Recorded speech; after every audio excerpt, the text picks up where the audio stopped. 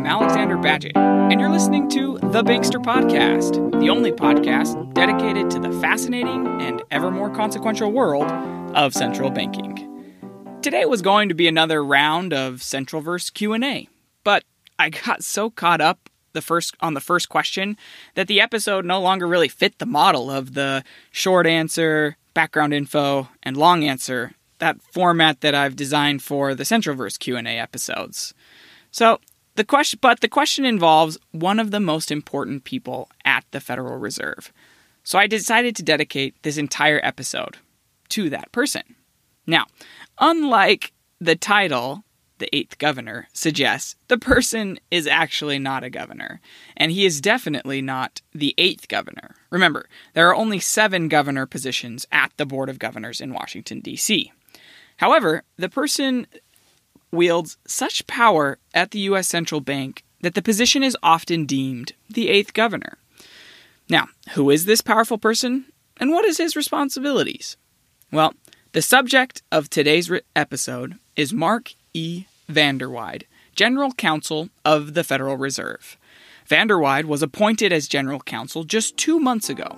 So, before I introduce you to what we know about him, I'm going to describe the position of General Counsel of the Federal Reserve and use a few examples from the tenure of Vanderwide's predecessor, Scott Alvarez, to illustrate the job.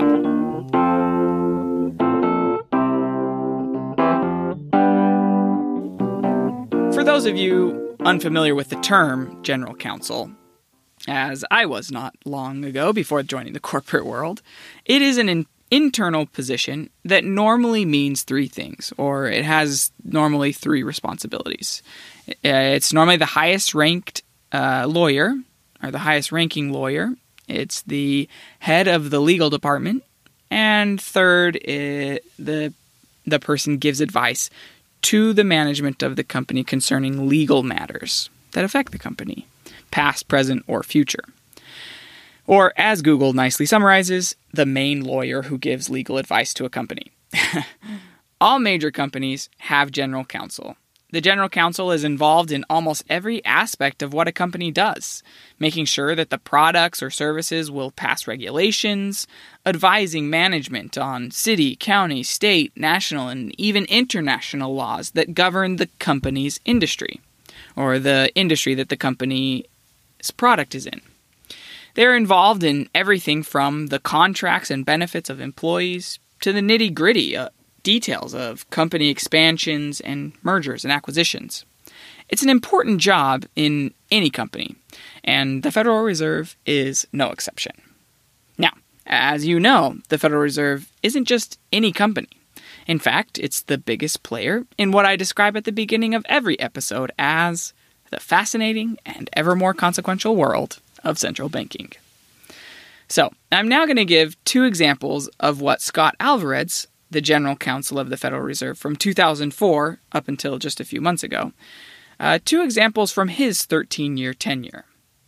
Okay, example number 1, bailouts. Do the following names sound familiar to you? Fannie Mae, Freddie Mac, Bear Stearns, BNP Paribas, Morgan Stanley, Lehman Brothers, AIG. These are all financial institutions that were very troubled at one point or another during the financial crisis of 2007, 8, and 9. Now, the Federal Reserve has an implicit job to protect the economy from panics like this one, and then prevent the panics that do occur from morphing into economy and life-destroying depressions. One way that the Federal Reserve does this is through the discount window and through other emergency lending facilities, which basically means other loans. But who can the Federal Reserve lend to, and for how long can the loans be offered? What are the terms of these loans?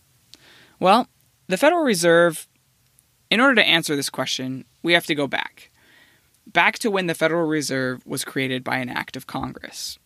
The 1913 Act and the handful of amendments that have passed since then dictate the answer to some of these questions.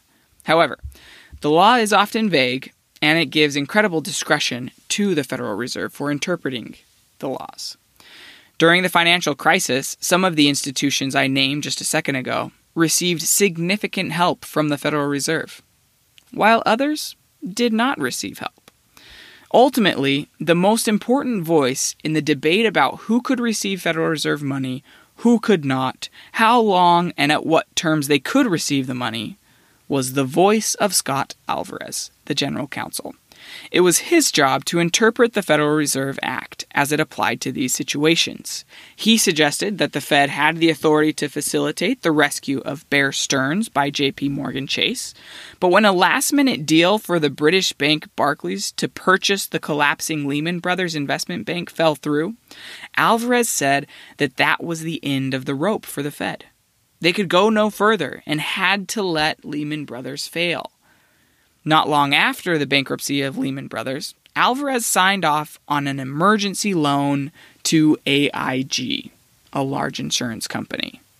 So, sometimes they saved him, sometimes they didn't. Now, it is important to remember, and I'm going to reiterate these two things that I mentioned before about the laws governing what the Federal Reserve can and cannot do. Number one, the law is often vague.